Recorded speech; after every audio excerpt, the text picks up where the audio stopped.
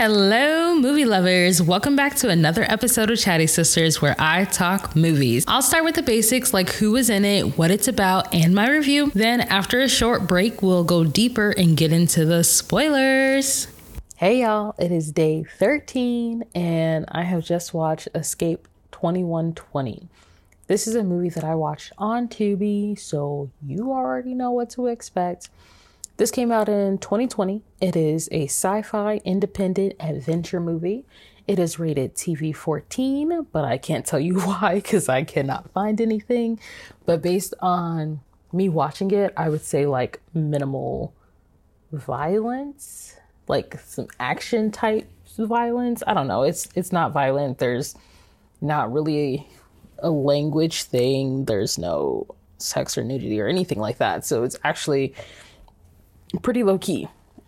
Our writer-director is Brian Bennett, and our tagline is, "It's not where they are going, but when," which I guess is kind of implied by Escape 2120. It is a time travel movie.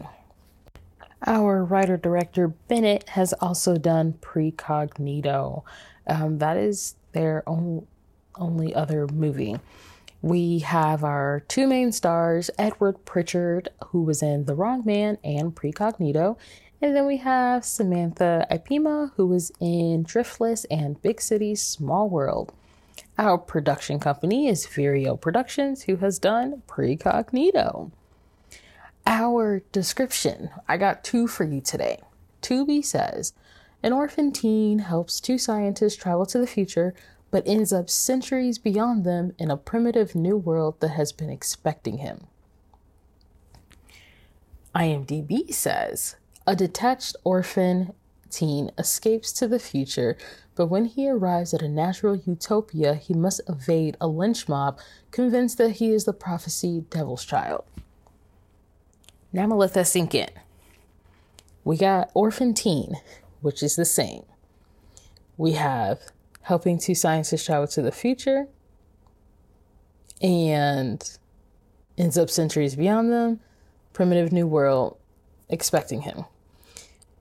We also have escapes to the future, natural utopia, lynch mob, devil's child. These descriptions are very different from each other, and I feel like if you combine them, it would be a more accurate description. This person is orphaned. They are technically a teen, even though I'm going to tell you right now, they are not a child. I thought it was going to be a kid, like 14 years old. It is not like that. The orphan teen did help two scientists travel and did escape to the future and did end up centuries beyond them.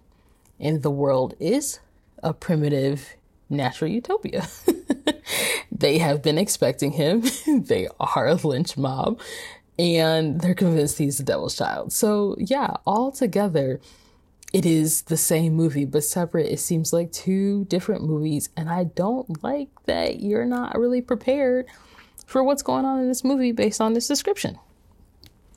This movie is based on the novel, The Magician's Horses by, you guessed it, Bennett.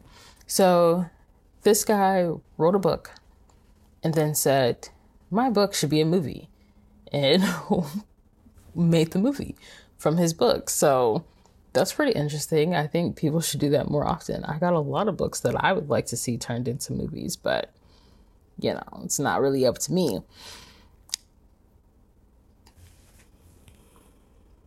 Did I enjoy this movie? Yeah, I did. It kept me entertained throughout. Did I need more? Yes. There are some things that I just didn't. I felt like there were things that were missing. I would have liked more explanation, more feeling, just more. I did have some questions. None of them are non-spoiler related, so you'll have to listen to the second part if you actually want to know what those questions are. But yeah, I think it's a pretty chill time travel movie, which I did enjoy. I just wish there was more information given. It seems like it was too short. Like too much was trying to go into this short time span. And it honestly makes me want to read the book because I feel like the book is going to have more stuff in it, like more details. And he just didn't know how to capture it all in this, in a movie runtime, which makes sense because there are so many movies that are turned, or so many books that are turned into movies that fall short because they did not pull the things they should have out of the book.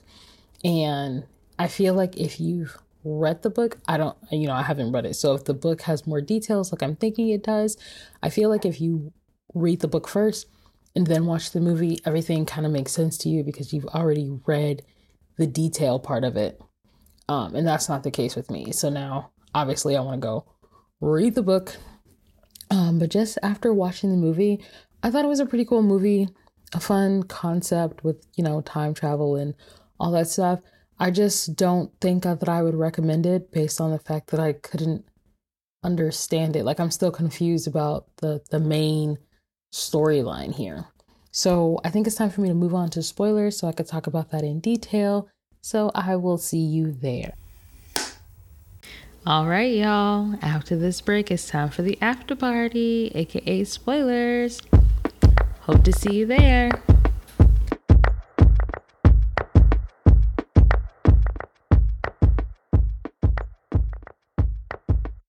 It's spoiler time, and the first thing I want to talk about is how did they know that he was going to be there? That is the most confusing thing to me because Sally and Doc knew that Dave was supposed to come to them, but how did they know that? They did not invite him, and they didn't invite him. And then when he first got there, he overshot it by 700 years. So I just don't understand how they knew that he was supposed to come back for them or something. I'm lost there. I mean, it could be chalked up to time travel and how you impact a little bit of the past when you're impacting the future, but I'm not sure that was the case. I'm lost. So if you've seen it and you understand it, please let me know because I just want to understand. So we have Dave, who at the beginning of the movie, obviously is an orphan and he's looking for jobs. So he meets Doc and Sally, who had him do an assessment that, I don't know, I guess made them feel comfortable with him, and they hired him to essentially inherit all of their stuff so that they could travel to the future, 2120. And, 2120. And so then it was nice. He had been with them for months and he had grown closer to them. They even had a little moment where they were baking a cake, destroying a cake for Sally's birthday, and it was cute. They celebrated together. He was helping them with all their tests. Woo-wop the bam, wonderful. And so then we get to the point where Doc and Sally are leaving. They go in their little time travel boxes and they peace out. They set up shop in a mausoleum so they wouldn't be disturbed, and Dave gets to keep everything. Obviously, Dave gets bored and feels sad that the only people who have ever taken interest in him are gone now. So he finds an older, I don't know. It was a smaller version of their time travel stuff, but it seems like it works the same way, obviously, because he was able to use it. And he set it up and he used it and traveled, but he traveled too far ahead. And it's described as primitive because there's no roads or anything like that. There's no roads, no phones, none of that.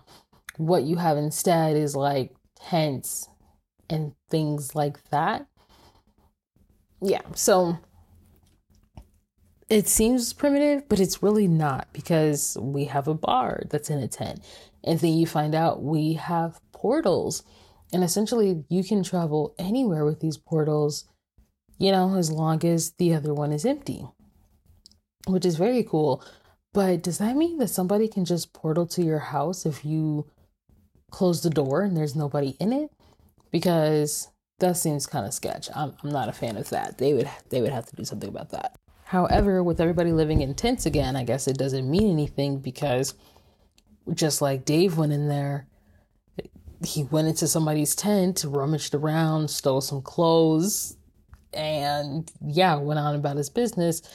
That could just happen. So I don't know how we entered a realm where everybody trusts each other, but that's interesting. And I don't think we will accomplish that by 2120, even though it would be nice, to accomplish that anytime soon, honestly. After he steals these people's clothes and, gets changed, he's walking around trying to play it cool. And he goes to the bar and he's like, surprise me. And he's like trying to make conversation about the area and things like that. But he doesn't want to ask too many questions. Meanwhile, I would be like, what's today's date? Where am I? Where's Doc and Sally? Like, I don't know. I would totally put myself out there because I would have to know at least the dates. And so when he finally does ask a question, he asks where the cemetery is. And now he was talking to Nalia at this point, and Nalia's like freaking out for him. It was like, you're the devil's child. Like, everybody knows about you. There's a whole prophecy. And she goes over that. And she helps him get adjusted to this new world. But when these military, non-military, it's like military, but they're not affiliated with the government. They just can do what they want, which seems kind of primitive to me. When they find out, they try to send him off into space to be a part of space travel because he is the devil child and he is going to make terrible things happen, which is weird. Like, I wish there was more to that because I really don't understand the devil child story either. So, so basically that tries to happen, but then it doesn't happen. And essentially Dave figures out how to go further or backwards so that he could be with Doc and Sally. And that is the time period that he was expecting to be in with like the supercars and things like that. And he was all excited to see it with him, but he was like, I can't be here. And he goes back to be with Nalia. And I'm just like, okay. And because like he goes backward with them to change the prophecy. So when he goes forward, there is no prophecy, and him and Nalia can get to know each other and, have a thing. But yeah, I don't know. It's like he did this time travel thing so that he could be with like his step-in parents and then ditches them for this woman named Nalia. And I don't know. It's just, I don't know. It just kind of fell flat for me. I'm saying I don't know a lot because I really don't know how to describe it. I feel like there just could have been more explanations, more feeling in it. I just didn't really feel connected to the characters, and maybe that was what was lacking. I do want to say I have two questions that I think may just be goofs in the movie, but one is the taser that was found. It was in the archives. I don't understand how the taser is still working. There is no way that the battery is still working in that thing to where it is fully tasing somebody. And then also they had connected the handcuffs already, like they had locked them and they didn't have a key, but then they were able to handcuff Nalia, which I don't understand. But I think that was probably just a mistake on their part. So yeah, it was a pretty interesting movie. I would like to see more. I think the plot was headed in the right direction, but essentially I just could not feel connected. So I'm gonna leave it here. Let me know what your thoughts were if you've seen it. Let me know what your thoughts were on the podcast. Is there any other type of information that you would want to know if I did not like a movie and wouldn't recommend it? Because that would totally help me in the future for these types of podcasts. But for now, I will let you guys get back to your day, and I will talk to you tomorrow. Thank you for listening today. I would love to hear your thoughts about the movies, so look for me on Twitter, Instagram, and Threads at Chatty Sisters.